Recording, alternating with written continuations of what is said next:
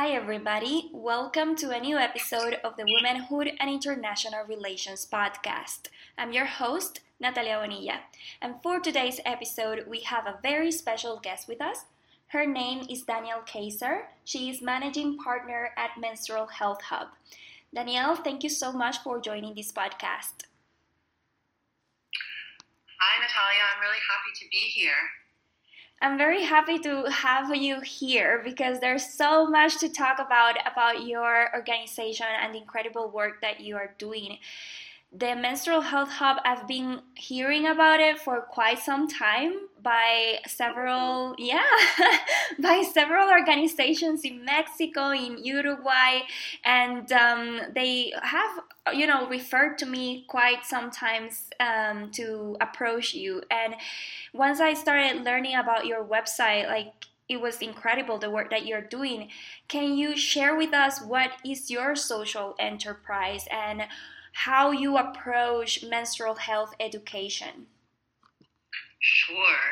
So, we, as the Menstrual Health Hub, are a community platform for the global community of people working across menstrual health issues. So, anyone, anywhere in the world that is interested in menstrual health from a more critical perspective, working on it from education, working to push policy, innovating around menstrual health. We have created an online home, or a community of purpose, as we like to call it, that will be relaunching in September. So right now it's just a website, but come end of September, it's going to be more of like a social networking and knowledge platform to enable people to connect more easily and help each other out with specific needs or strengths. So our social business is actually called Madami, and Madami is a social innovation agency that specializes in gender, female, and menstrual health. Wow. And we work across the public and the private sector so that we can help create better products, programs, and services that actually meet the health needs of women and girls. And we use the menstrual cycle as this really critical entry point to female health across the life cycle, because without it, a lot of the things that happen later on in life don't really make a lot of sense unless there's a concrete and finite understanding of why menstrual health is so critical and so important. So I just wanted to make sure that you understand that Madami. Actually, we rebranded the Menstrual Health Hub as Madami this year in June. And for the last 5 years, we were really running with the Menstrual Health Hub, but now it's become more of the community platform for our social business. Wow. I commend you for this innovative approach to this business because it's incredible how you have connected several dots, and we are going to dig deeper into that further in this conversation.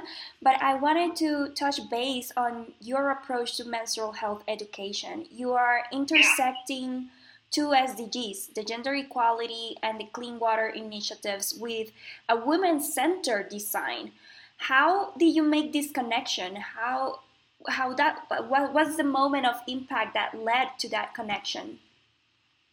So, menstrual health actually involves much more than just the two SDGs. It involves 8 different SDGs, but the primary ones are around education, health, clean water and sanitation, gender equality, which is probably the one that we lead with the most, as well as responsible consumption and the partnership, of course. So menstrual health from our approach is really about all of these. Where I started my career in this space was really around menstrual hygiene management. So this is really a wash sector terminology, and essentially way back in the early 2000s, there were people working on creating toilets in poor countries and poor areas and creating really nice toilets, but then realizing, this is interesting.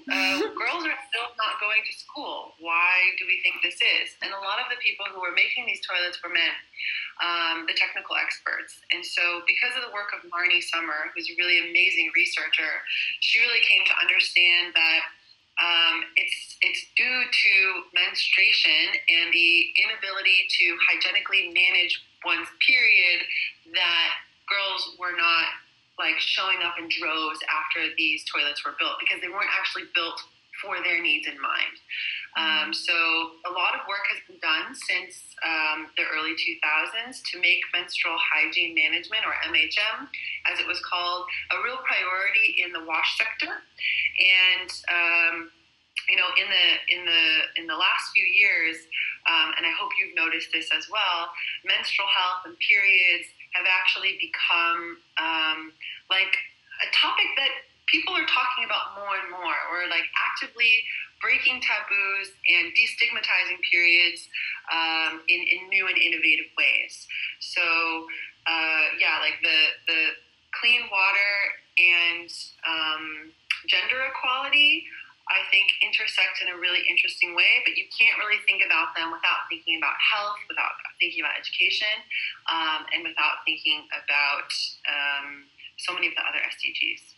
Yeah, I was doing a training with SIWI, the Stockholm International Water Institute, and they were talking as well about water, how disconnected people approach this sector, the water sector. Like, we don't connect it to gender, to climate change, to like other issues that are intrinsically connected to water. And in this case, the menstruation is deeply connected as well with our, workforce, with our productivity, with our equality in certain societies, with the discrimination that we may face culturally or stereotypically. It's important that we make that connection. And I wanted to ask you, because you have done also an internal work in your organization, which is to honor your menstrual cycle.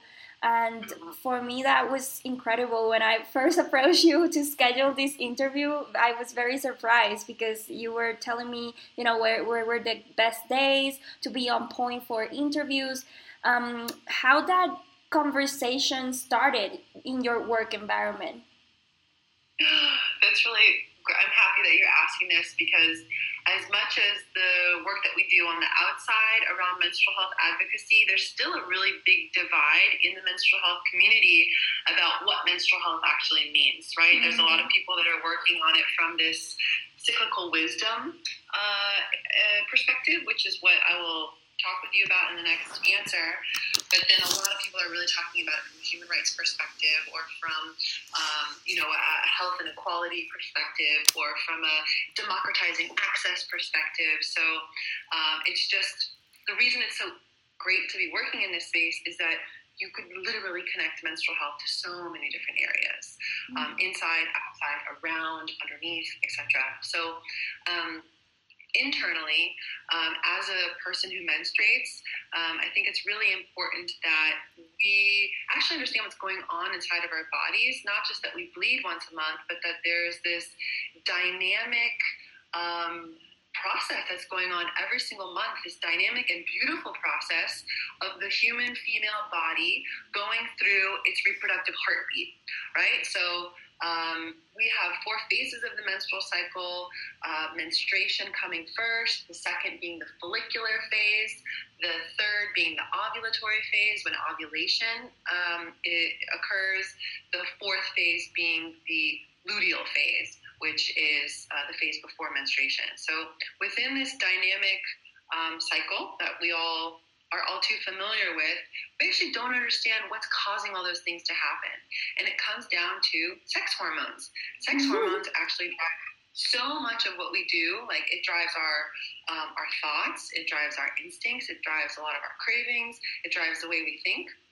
And during the first half of the cycle, after menstruation, or like when, towards the end of menstruation, we start to produce a lot of estrogen. And this estrogen is what is usually found in men to get them going, like it's a very needed hormone to be able to like get up out of your bed and take on the day and, be social. And biologically, your body is preparing for the opportunity to find a mate. So within a lot of women in a healthy menstrual cycle, as estrogen is increasing, some things are happening inside your body. Like your voice is getting a little higher, your face is getting a little bit more symmetrical, your body is getting a little bit more pear-shaped. And in addition to your cervical mucus changing so that your body is like being programmed towards finding a penis that has sperm to implant so that you can potentially reproduce. So during this time, we are literally like on the prowl doing like all the things that we need to do to get that to happen. And as soon as ovulation hits, the estrogen levels really start to plummet. And what happens in the opposite fashion is that progesterone levels start to increase. And progesterone is the exact opposite kind of hormone to estrogen. It's more about taking things easier, maybe slower, sleeping more. It's actually like the pregnancy hormone. And the reason that your body is producing it is because it is hoping, or it hoped, that during that ovulatory window, there was a sperm that met the egg that was coming down to implant into the side of the uterus to create a fetus and thus hopefully create offspring. And so during that second half of the cycle, a lot of people who are in touch may realize that they're not as social or not as active or maybe not as interested in being, or like just not as sharp as they might have been 2 weeks or a week prior. And in this time, it's recommended to explore more creative projects, do more of the hard work like writing reports, reflecting, not having as many conversations or Skype calls or like all the things on the to-do list. Mm-hmm. And for this reason of simply like cycle syncing, as it's called, I've seen a lot of women become more like happier in their lives, essentially, because we're programmed into the silly myth that every day needs to look the same all the time. Yeah. And that we're constantly working towards productivity. Gotta be productive. And if that were the case, then there would be daylight all the time, right? Mm-hmm. If that were the case, then we would constantly be breathing in, but that's not the way the world works. There's yin, there's yang, there's like ebbs and flows of the tides. There's the breath that goes in and it goes out. There's the day and there's the night. There's the seasons. And so we also forget that we're human beings that live cyclically and rhythmically as well. And I think like when we listen to ourselves and listen to how we're actually feeling, then we're able to replenish and rest and reflect during that second half, and then do more on that first half. Yeah, I feel like that's very refreshing to incorporate in company culture, because that oftentimes, and we see also in international relations, it's as if we as women, researchers, activists, entrepreneurs, have to be neutral about our body experience, because that could get into the way of our professionalism, because we are ingrained into a system that privileges logic over emotion. And in the time that we start like sharing, hey, I'm feeling down today, or I don't have that much energy, I'm on my period, or something, like it gets it gets used as an excuse, to put us down. And I don't think that we need to hide or reject this part of who we are. And I don't know how other people are approaching this, but have you seen in your work environment changes, like this has helped your company thrive and the team members? I think it's about balance, Okay. right? We need to be able to understand that we can only do our best when we're giving our best, and there's like scientifically and biologically like reasons and times for that. So I personally practice it or try to. It's not always perfect, and there's also a lot of cyclical coaches that are starting to plug into this. Most of them are working in white Western countries, in Europe and the US, but I do see a trend having this kind of spill over into the next phase of menstrual education into the future, because once you know this, you can't really forget about it, right? You might not practice it, but it's important to understand that, like, with a day comes a night as well, and there's limits to our productivity, and it's not about productivity necessarily, right? It's about balance and living in balance with yourself, and not racing against the clock to get so many things done, because we're not made to do that. We're humans, We're meant to just be, not meant to make money or build careers. These are all stories that we've told ourselves. Yeah, on that note, I wanted to ask you about your human rights-based policy approach and how you're advocating for menstruation in different levels, from the grassroots to international to business levels. How is your human rights-based policy? What does it stand for? So we don't have a human rights-based policy, but we have created a lot of thought leadership around why menstrual health is a matter of human rights. Okay. So what we're noticing within the last 2 years is that as there's been an increase in menstrual activism and menstrual health, people saying, menstruation is a human right, or menstrual hygiene is a human right, menstrual health is a human right, we were like, actually, not correct. Like, let's deconstruct this actually, so that people can understand the relationship of menstrual health to human rights.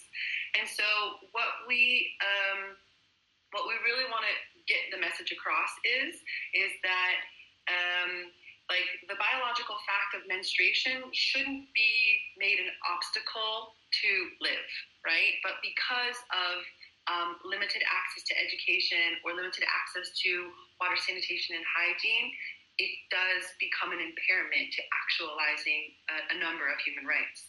So human rights in and of themselves are interdependent and interrelated, right? So when one right is denied, it might directly affect the ability to enjoy other rights. And so with the right to health, it's important to keep in mind that this right is connected to lots of other human rights. And menstrual health then is a matter of the right to health, the right to education, the right to gender equality, the right to dignity, the right to water, among others. So this is something that we really have to keep pushing, especially on social media, as we see younger, amazing period advocacy organizations say menstrual hygiene is a human right. Oh, no, it's actually not.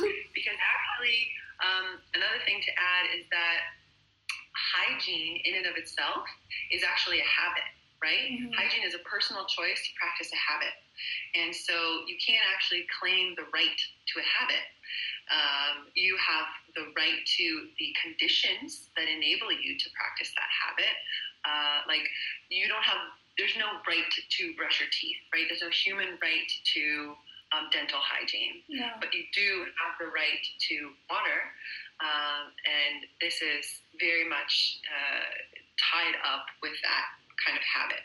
So for us, it's really important that we understand the language first, because there's this international common vision that has been deliberated on for many, many, many years, and only in the last few years has menstrual even made it into human rights documentation.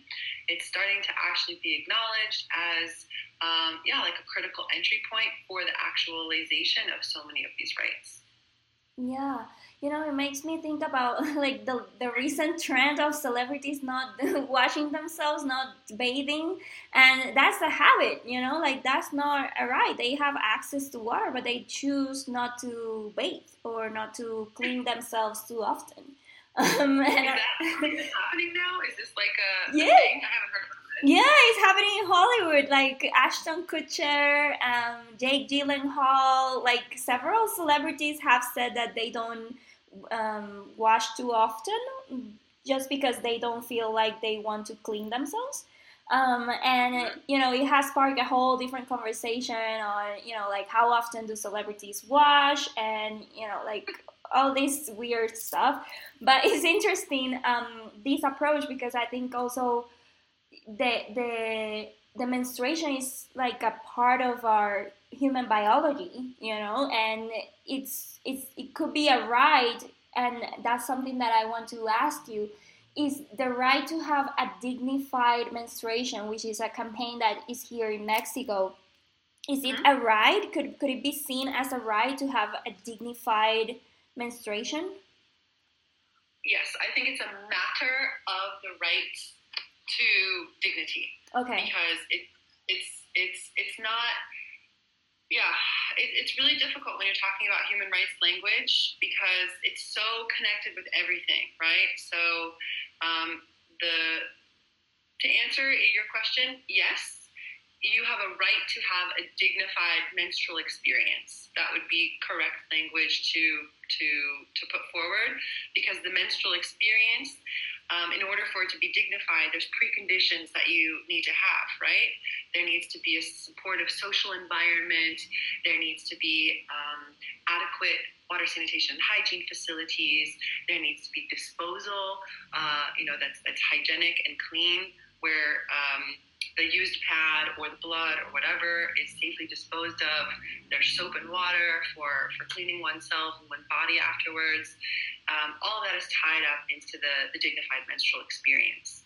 But just the menstrual hygiene in and of itself, it's not a right, but it's tied up so deeply with the fulfillment of human rights. Yeah. I wanted to ask you this question because it's like a given for any interview at this point. How has the COVID-19 global pandemic shifted your research and advocacy work? Oh, wow. That's a big question. So we could talk the whole hour about this, but I would say maybe three things, or summarize it into 3 points. One, since the pandemic, and I'm sure you've seen this everywhere because of the work that you do, there's just been a sliding prioritization of anything to do with gender equality. Any kind of progress that had been made towards goal number 5 has really slipped. We saw an increase of domestic violence cases, when girls, still not in some places, aren't going to school. They don't have the critical touch point where they can learn about menstruation, either from a school environment or from their peers, and or get access to the products that they need if they are not so socially, economically rich enough to get those things at home, or there's too many taboos standing in the way for them to actually ask for or pay for those things themselves. So one is that menstrual health was just like really hot as an issue before the pandemic hit, and then the pandemic took the news cycle, and still is in many ways. And number 2, we've seen a real disruption, especially in the beginning of the pandemic, of those access to supplies. Like logistics chains were completely halted for a few weeks, if not months, and so people were not able to get the actual products that they need. And even in places like here in Germany, there were no more period products on the shelves. Like, it was that time when everyone was doing this hamster buying and buying lots of toilet paper. Yeah. People were also hoarding menstrual products, in addition to the fact that, like, people who live more remotely or in last mile kind of locations, that logistics chain was being stopped, like, many steps ahead of them getting the critical things that they need to live healthy and dignified lives. Yeah. So the last thing is, maybe a little bit more recently, is that as the world rushes to get vaccinated, we're noticing a really alarming trend where women are experiencing side effects on their menstrual cycles. So there's been, until now, very anecdotal evidence from friends and things on the internet that women are experiencing a slew of different side effects, whether it's more painful periods, a missed period, earlier period, later period, some kind of effect on their menstrual cycle. And we just put out a survey that's open right now if anyone wants to take it, just to share their experiences. Okay. Note, we are 100% pro-vaccine. This is not a political discussion. It's more about how can women's menstrual cycles and the differences in our biology actually be taken into account to make sure that public health interventions such as vaccines are safe for everyone who's using them. You know, I'm sure you heard about the Johnson & Johnson vaccines were stopped because there was blood clots that were found in women. If that had been happening to men, and men started experiencing blood clots, they would have shut down the whole operation. And I think showing how even now to this day, my colleague went to go get her second vaccine, and the man who was giving her the vaccine, she was like, "Hey, I just wanted to ask, like, will this have an effect on my menstrual cycle? Because I've heard from a lot of friends that it is." And he's like, no, there's absolutely no evidence to show that. That's bullocks. And she was just like, she gulped and just shut up, because she knows that there are thousands and thousands of people who are reporting things. And so I guess we're just seeing kind of inequality continue to manifest its ugly head in this daily life, in this daily, like, intervention that's supposed to be designed for everyone, but is clearly not. Yeah, I think that also these logistic chains and the whole vaccine rollout is affecting unequally to the global south as well. And I wanted to ask you, because I know that you have launched a hub in Latin America in the Spanish language, and I would like to know, what are the trends or any concerns that you're seeing from, like, developing countries or countries on the global south? I think it's exactly that. It's even getting the vaccine in the first place. We have seen that these countries have been harder hit by the pandemic in general, whether it's because of governments to blame or just the nature of pandemic,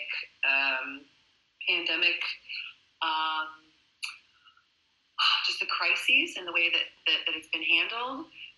We're seeing that in,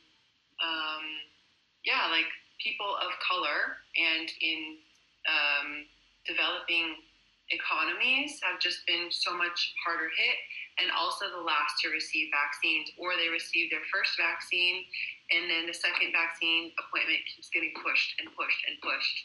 And this is a horrible shame, because there was a plan in action with COVAX and UNICEF and being able to buy up lots of vaccines to prevent exactly this from happening. But we see very much that capitalism reared its ugly head, and the U.S. hoarded so many millions of vaccines, many of which went bad because there was too many of them, and because there's people refusing to take them, and then what about everybody else?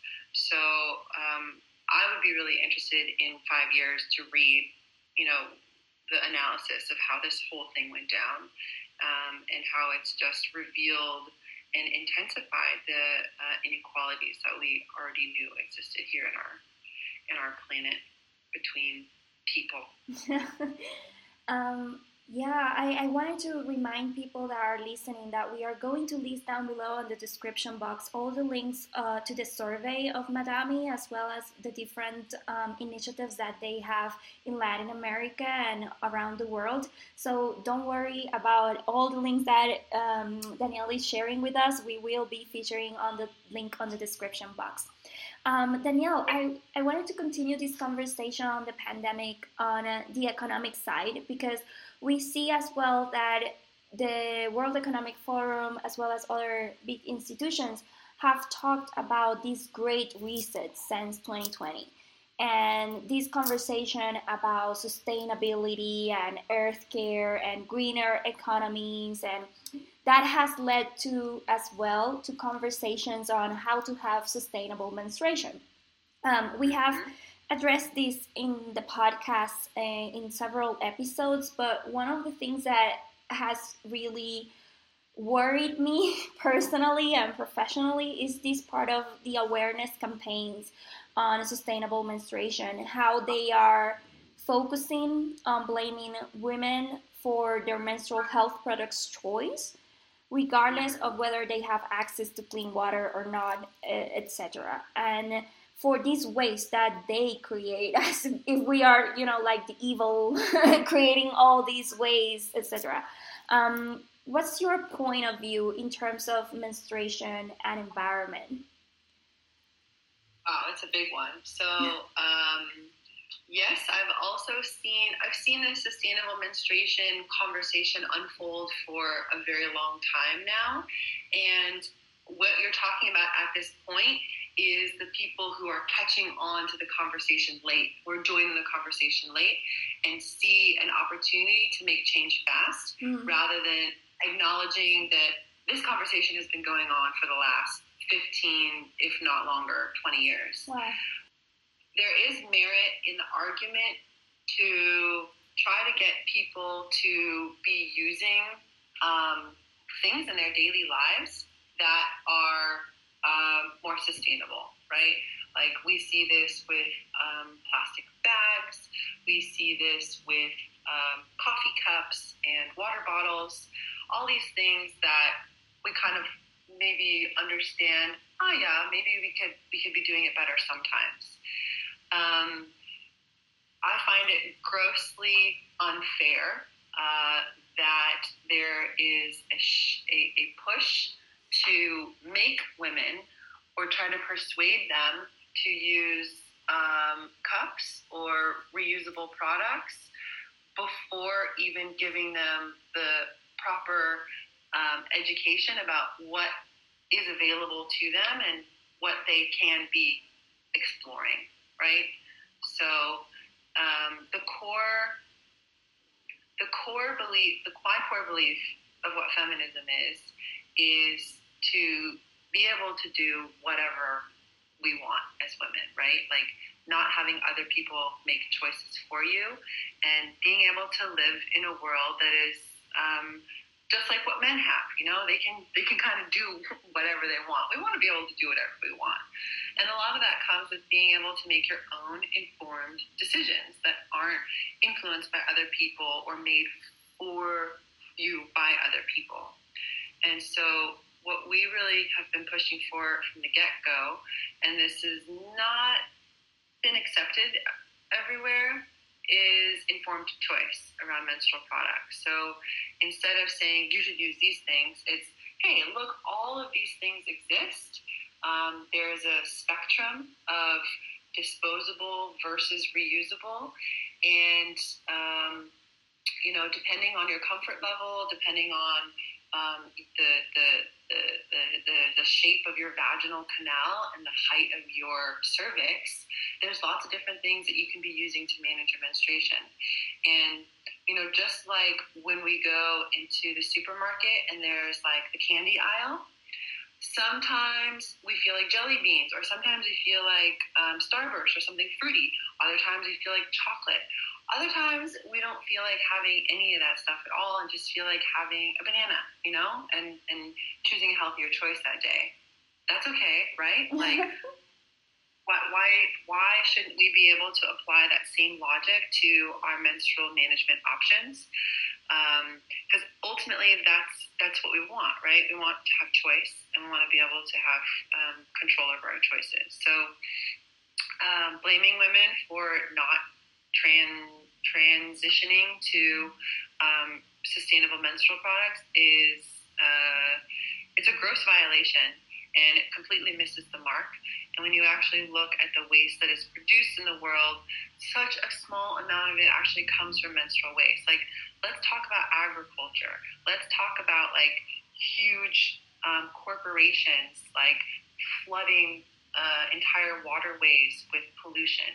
It's not coming from individuals themselves, and there needs to be educational campaigns around informed choice first and foremost, to get people to even know that can be an option for them, right? Mm-hmm. And the idea is that maybe one cycle you use a cup, and then the next cycle you're trying something else, and then the next cycle you go back to using a cup, and then the next cycle you're like, I feel really comfortable with these pads.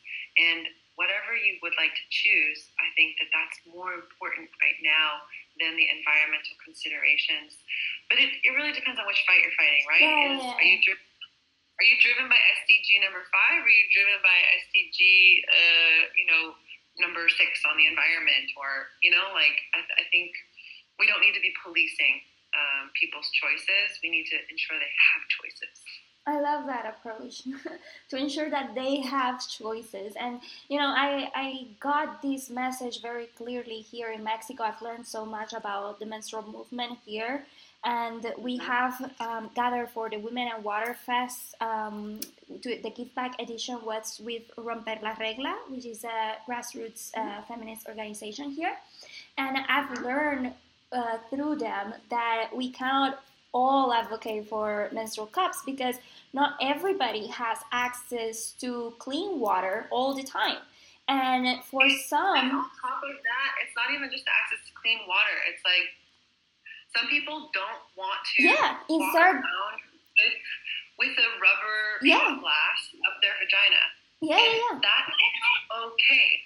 And like, God, it's okay to not be okay with that, it infuriates me actually, because I know a lot of people who push this. Yeah. Regardless, I mean, there is the clean water aspect, but then there's also just I don't feel like it. Yeah. And some people just keep pushing. Yeah, and I think that the same goes with recyclable pads. Like, for example, if we go on the agricultural side, that's a whole different conversation because most recyclable pads are made with cotton, and cotton uses 4 times water than regular other crops. So it takes more, like, it depends so much on, like your point of view, like what you were saying before, where do we stand with which SDG is more important to us, and it's is it possible that at some point we will unify instead of seeing through the lenses of, oh, I'm just gonna go the environmental right, or I'm just gonna go the water right. I'm more see it, as you said before in the beginning, like in an intersectional and interdependent way. Yeah. And I mean, it's funny that you mentioned that thing about the organic pads. So in a recent study that's been done, it's going to be published in the next few weeks or months here in Germany. They did this like really intense sustainability testing of all different menstrual products, ranging from period panties to reusable pads to commercialized pads to organic pads to commercialized tampons and organic tampons to menstrual cups. And what they actually found is that the biggest offender, or the one that's using the most resources, is actually organic pads. Because as you said, cotton requires so much water, and also the transport of these is quite high. So, the organic ones are really interesting because it's not necessarily that they're better for the environment, but they're better for your body. And that's when you can really figure out if people are acting in their own best interest or the best interest of the planet. Wow, I think that's like a huge conversation to have, because we don't see it as that. We have shifted the whole conversation to the environment rather to the body of women, and our bodies continue to be like, used and for commercial purposes or for, like cultural domination in a way. And I want to expand on that probably in a new episode on this conversation between body and the environment. But I wanted to finish this interview asking you about the global menstrual map that you have on your website. I consider it to be like an incredible tool and would love to learn more about it. Sure. So the global menstrual map came about a few years ago when I was just like, we need to know who's working on periods worldwide. Like, simple. So to date, it's just been a Google map. But as of September, we're going to be stopping the Google map and having it be on our website and actually having it be an interactive tool where you can go in and learn way more about those organizations. So right now it's a little bit like superficial in terms of the information that you can see. So once the platform launches at the end of September, you log in and you can actually check out all 931 organizations around the world that are working on periods. And in addition to this, in addition to just knowing who is there, we're adding a sophisticated new element where people can list what they need and where they're weak. And the idea is that in this new feminist revolution that we are aiming to create and have been working on leading, is that there's much more of a barter system going on of, people helping each other out, organizations helping each other out. If one has got a really great fundraising experience and the other's got a really great social media experience, wow, maybe they can have a collaboration where instead of financial resources that are exchanged, they're actually getting tasks and real organizational needs fulfilled. So the map is going to really expand into a community of helpers and people who, as individuals or as organizations, can get to know about each other's strengths and needs better. Yeah, and the way that they can collaborate, because I think that many people want to engage, but they don't know who's doing what and where are they based and how to connect with the other to create synergy or create, possible joint projects and, create more impact. And I think that's a beautiful tool. And I wanted to ask you the given question, which is how can organizations join the map and the registry? So as of right now, they can just go onto our website and then there's the, right then and there, join the global registry, put in their information, and then that automatically puts you into the data transfer for the new platform.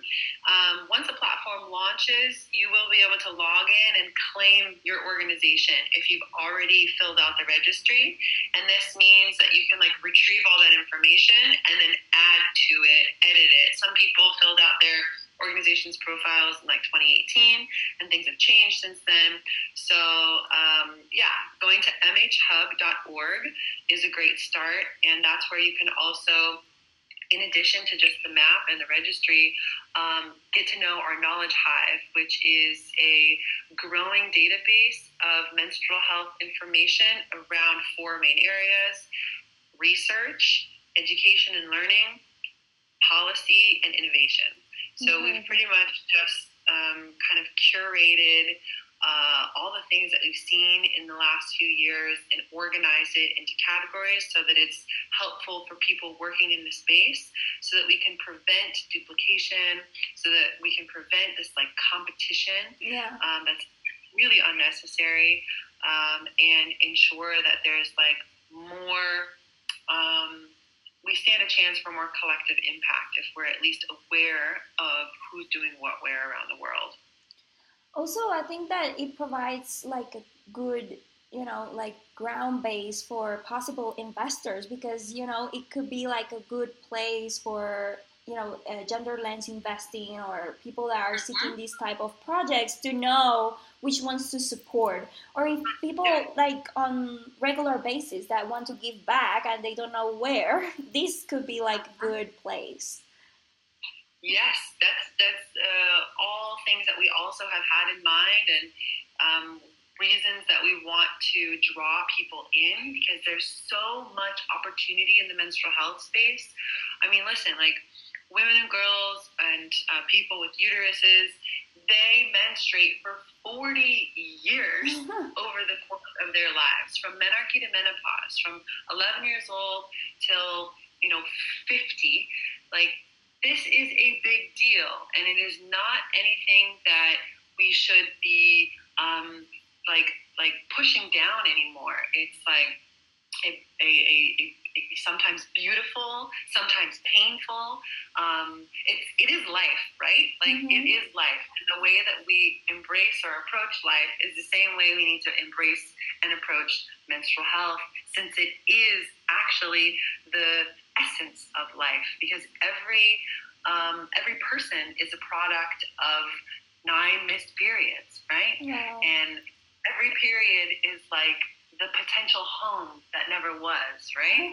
So all of that is literally lifeblood, and I'm sick of people telling me otherwise.